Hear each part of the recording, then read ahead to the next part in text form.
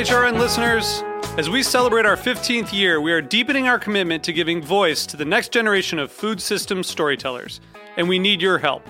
Our internship and fellowship programs help activate new possibilities for underrepresented and underestimated young people through experiential journalism, audio engineering, and production training. Through these unique programs, HRN helps food equity stewards build essential workforce readiness skills that expand their potential and foster economic mobility. Please consider supporting these critical programs. And with a minimum donation, you can be entered to win a dinner for two at an amazing restaurant in one of 8 cities and tickets to a concert at a great venue in one of those cities. We have incredible partners across the country who have donated, as they also share our passion for helping to educate the next generation of food systems storytellers. Check out heritageradionetwork.org/15 to donate and enter to win today. That's heritageradionetwork.org/15 to donate and enter to win today. And make sure you donate before March 31st. Thank you. Hey, road trippers, you have indeed reached Agave Road Trip, the podcast that helps gringo bartenders better understand agave spirits in rural Mexico. But before we can take off on this week's road trip, we need to fill up the tank, which is code for pay the bills, which is code for run the commercials for the folks who are enabling us to go on these agave road trips. So sit back and Chava and I will circle back to you in a second. This week on Meat and Three, we're jumping into a world filled with fizz, iridescence, and deliciousness. We're talking about bubbles. It came from the air gas truck. Yeah, no, I never thought about it before that. And I think it's emerged as Boba's tea shops, a site of Asian American youth identity building. We're called the invisible industry because these products you don't really see, but they're around us in every way, every day. Listen to Meat and Three wherever you get your podcasts. Yeah, so no one ever told me I had to keep my distance from the ROTC guys marching in front of me, and they suddenly stop. Oh, hang on. Let me answer these. Sure. Go ahead, Lou. Okay, so these ROTC guys, they're marching with their rifles, and then they start marching backwards and begin hitting my hood and street. Wait, sorry. You got some side hustle interfering with this side hustle, Lou? No, see, friends are texting me all the time now when they're at a bar, asking me which mezcal they should order. But if they're friends of yours, they should know what they want already, no? Well, some do, but for some, ordering mezcal has gotten as complicated as ordering wine. Well, yeah, that does sound intimidating. Right? And ordering great mezcal shouldn't be intimidating. You know that's the tagline for Ojo de Tigre Mezcal, right, Lou? I know that Ojo de Tigre is the mezcal for all. Well, that's another one of the taglines, Lou. Maybe it is, Chava, but 2 agaves are better than 1. And Ojo de Tigre is made with both espadín and tobalá. This is so scary. Has Ojo de Tigre taken over your soul?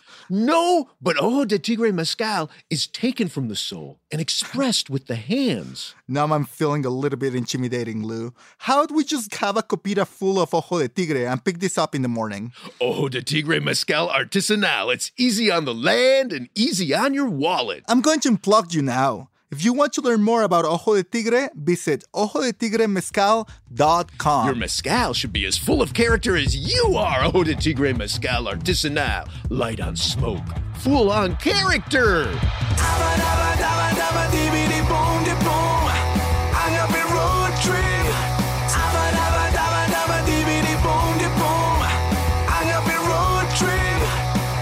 I am Lou Bank. I am Chava Periban. And this is Agave Road Trip, the podcast that helps gringo bartenders better understand agave spirits, and rural Mexico. And in particular, helps them understand the process of cooking the agave in a stone-lined earthen oven, which is not the way it is always cooked, but it is one of the ways that they cook the agave to prepare it for fermentation and distillation. Last episode, we went deep on how the wood in that process, in the stone-lined earthen oven, how the wood affects the outcome of the end flavors. Well, yeah, we didn't resolve some of the issues we have about that conversation, but we are not going to talk more about it. The wood theme, it's done. But if somebody wants to talk wood with us, corner us at I don't. It's at some mescaleria sometime in the future when we don't all have this virus floating around us. Yeah, but only if you're slightly drunk, because otherwise you won't stand us. So we're not going to talk about wood. What are we going to talk about, young Chava? Well, now what I want to talk about is, so the pit oven process is you throw the wood, you burn it, you create coal, it gets ripping hot, you throw stones on top of it, and there's a second question. Which kind of stones are you throwing on top of the wood? Because the stones, I like to think of them as the grandparents of elements, like the electric elements. It's just it's an efficient way of harvesting energy and then using that energy to cook the agave.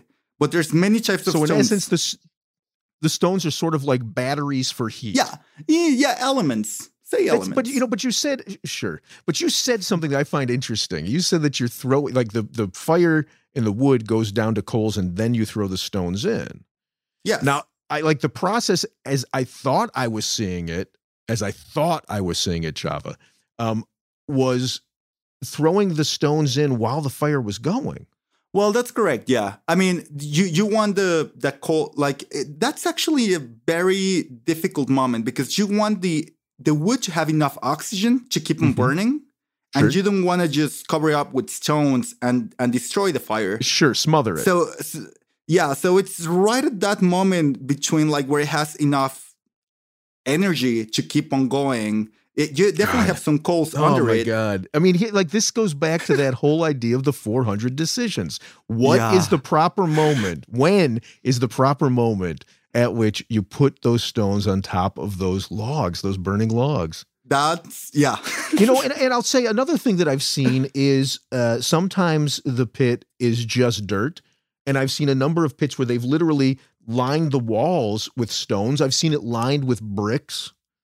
And I love those. And those are going to carry the heat in a different way, right? Yes. I don't know how much that's going to affect, though. I think it's more so it's easier to clean and you don't have so much dirt on top of your agaves. Installation-wise, I don't know if that will make a great difference. But the other thing that I've seen, now that you're touching this, I've seen hornos that are conical, and I've seen others that are cylindrical. Yeah. And that it's going to make a huge difference in how the heat is traveling and affecting all the agave for sure.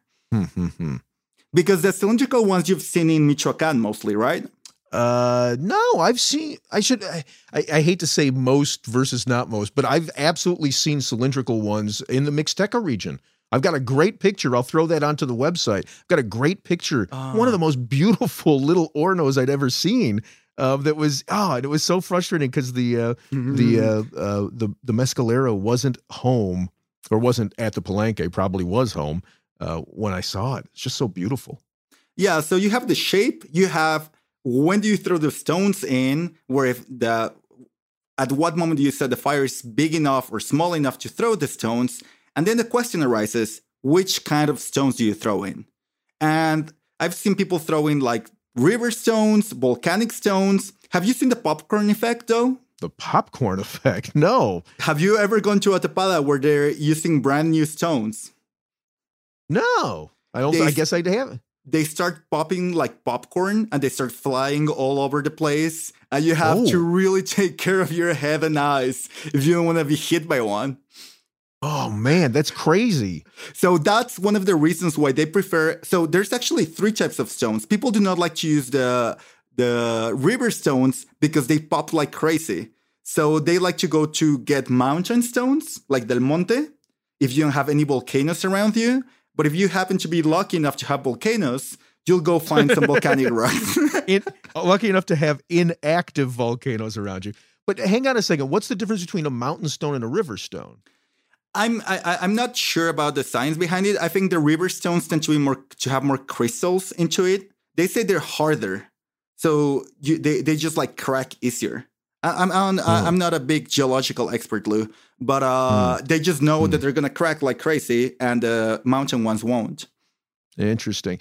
Something else as we're talking about this process that I found fascinating is, I'm saying a few weeks ago, probably a week ago, but by the time this runs, it'll be months ago. I had an exchange on Instagram with Herman, right, who we quoted in our previous episode about which kinds of wood you use when you're cooking in the Orno.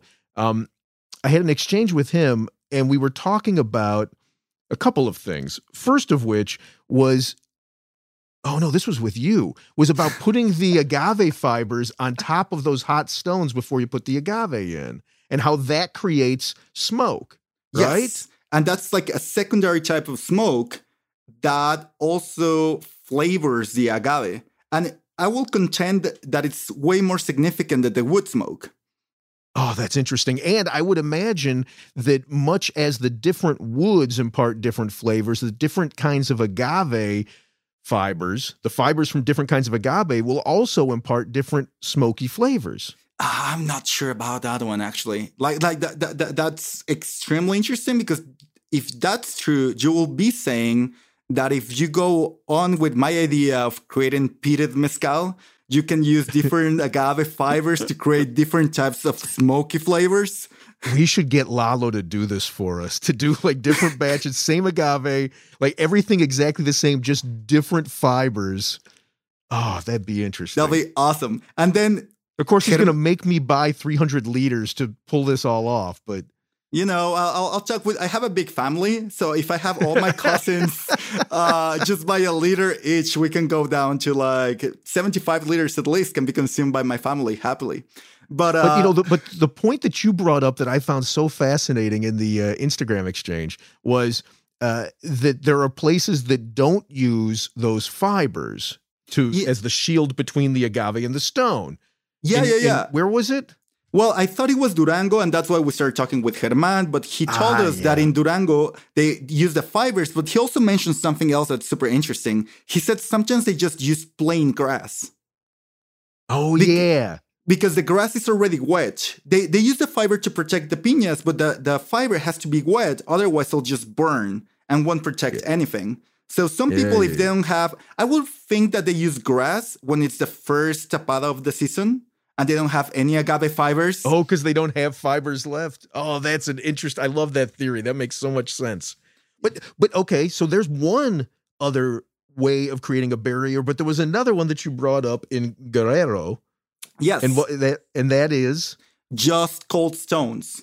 And what Angel, who is the guy that I buy my Sansecan from, told me, it's because in Guerrero, they don't like the smoky flavor.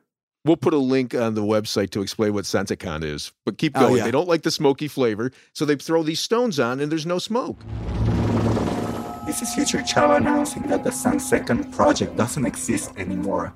You can still find all the mezcal made by these great maestros under the brand name Aguerrido if you happen to travel to Mexico. But if you are in the USA, you can find it imported by Mal Bien Mezcal. Adiosito. There's no smoke, and that's why I think, and you know, like, and again, another theory. This is what you think why your mom likes that mezcal best. Well, yes, like I've been trying for my mother to drink mezcal for years now, and my mother doesn't drink at all. I remember once came to the house, and she's like, "Finally, I found an alcohol that I liked." I was like, "What's that alcohol, mother?" She's like, "Well, it's like wine, has like some sparkling. It's called like Mao Mi." I was like, "Moem." She's like, yeah. That one. That's the one that I like. Yeah. It's like, oh, big surprise, mother. I expected that from you. But then, like, I've been giving her mezcal all my life. Well, not all my life, but my recent life. And she hates everything. And finally, I buy a Sacatoro, which is a beautiful small agave from Guerrero. Bring it to my house. It was Sacatoro meant to be for myself. She tasted it and wouldn't let me take it after that. She was like, this is the first mezcal I like in my life. Why have you been feeding me stupid things? Thanks, son. And that mezcal, actually, it's not certified, so it's just an agave spirit. That was made by Ciro, is that right? Ciro, yeah, Ciro Barranca. Yeah. Cool. So, okay, so there's that piece to it, but then there's also, okay, I'm guessing this is not, there's nothing that is universal, but a number of the mezcaleros that you and I know, after they've built this oven, right? So you've got You've got some kind of heat generated by some kind of wood. You've got generally some kind of barrier thrown on top of the rocks that are being heated by the wood. And then you throw in the agave and you build up this massive hill well outside of the earth itself. You cover it generally with something. Maybe it's leaves, maybe it's burlap, maybe it's plastic. And then you cover it with more dirt, right? Wait. But here I want to talk about something else that I think creates a huge effect, which is how did you arrange the agave? Sure. So you have to think of this as architecture, right? Like everybody has a different geometric approach about how to put agaves on top of agaves and fit the most in there. But it's also because you want to expose the most part of the agaves to the most amount of heat so they'll cook properly to whatever you think that means, right? Yeah. Some like it medium rare, some just like it well cooked. Yeah, but it reminds me of that trip we took to Durango where we were at the Venata of Origen Reyes. And they Origen Reyes. whatever. And they had all of us gringos and you, the Chilango, throw the agave into their Orno, and I thought, oh, this is not going to work well. And I finally realized they were jumping in and rearranging after we were screwing everything up. Yeah. I mean, if you want to offend the mezcalero, tell them that you want to help during the tapada and just throw everything in the wrong place. They're going to be so angry. So it's important that where the agave is placed it's going to affect the outcome based on how much space you leave between each of the agave for the circulation of heat, but also sometimes for the circulation of steam. Yes. And that's, I guess, what you want to get to. Some people add water after they cover the horno. Some people do not add water, right? Yeah, not a ton of water, like a 5-gallon bucket full of water into this. I don't know, how many tons would an average tapada be? There's not such thing as an average pit, but I'll say 6 tons to 12 tons. Yeah, so not a ton of water, but it is going to create steam, and then they cover up that hole, right? Yep. And so one of the things that Herman had suggested in that Instagram exchange was that it was turning it into a pressure cooker, which I don't buy. And I don't want to sound like I'm disrespecting Herman, because I have never-ending respect for Herman and his family, but I just don't believe it. If it's creating a pressure cooker, wouldn't that just suck in the sides? Well, the thing is, it's definitely probably or blow out the sides. Well, it's probably definitely creating a little bit of pressure because you have all these agave on top. Which one is it? Probably or definitely? It's probably maybe Bjork style. But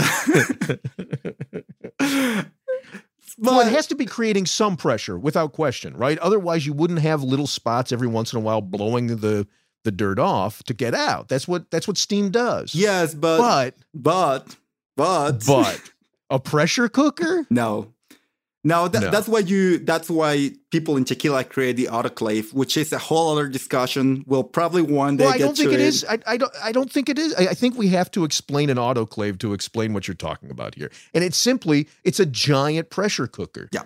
That they use, that anyone can use. I shouldn't say just they, because there are absolutely people making mezcal who use an autoclave to cook their agave. Yeah. So if you cook your agave in an autoclave, you're using steam pressure in this giant metal cylinder to rapidly cook the agave. Yeah, and when we say rapidly, it's anywhere between 12 hours to 16 hours. It depends vastly, but it's instead of spending 3 to 5 days, just spend... Or 7 days. Or 30 days, crazy ones, but...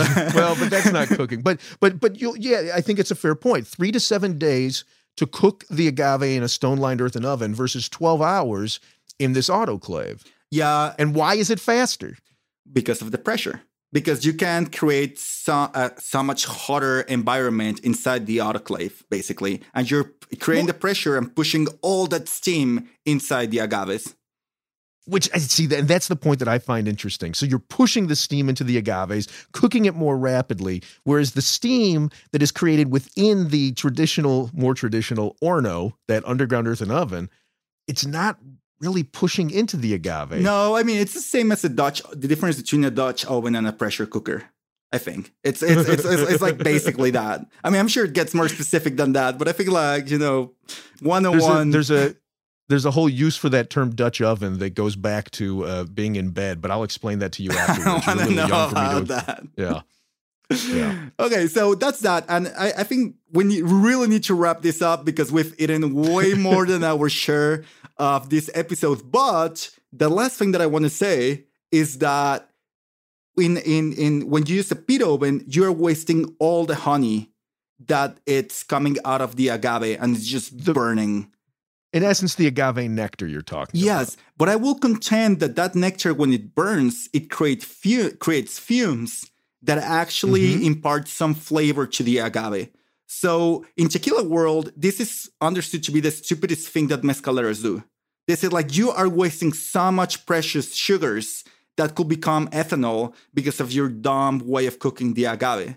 But I really think that there's something in there that creates this magic that we all talk about, but we don't really know how it happens.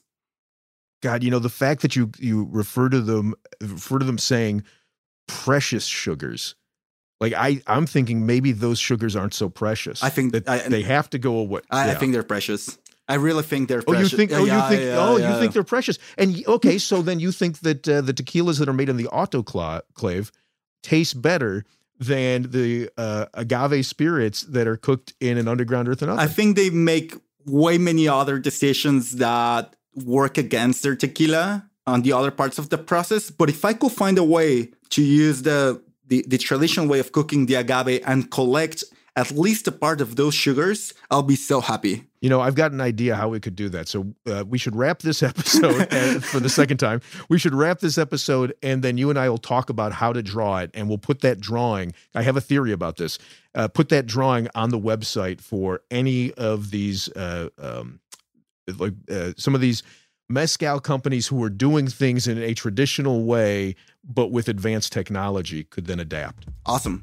That's my thing. Okay. Lovely. Catch you next episode, Chava. Adios, Lou. This has been Agave Road Trip, the podcast that helps gringo bartenders learn about agave spirits. Your hosts are Lou Bank and Chava Periban. Sound engineering by Roy Sierra. Theme song performed by Gabriel Oliveira and Mark Rico. Sign up to become a road tripper and listen to more episodes at agaveroadtrip.com. If you enjoyed this podcast, please let us know. And if you hated it, recommend it to your enemies. You can also find us on Facebook and Instagram. Lou is in charge of our social media, so if he happens to sound like an old man, forgive him. He is one. Agave Road Trip is a production of 10 Angry Pitbulls, Inc. Agave Road Trip is powered by Simplecast. Thank you for listening to Heritage Radio Network.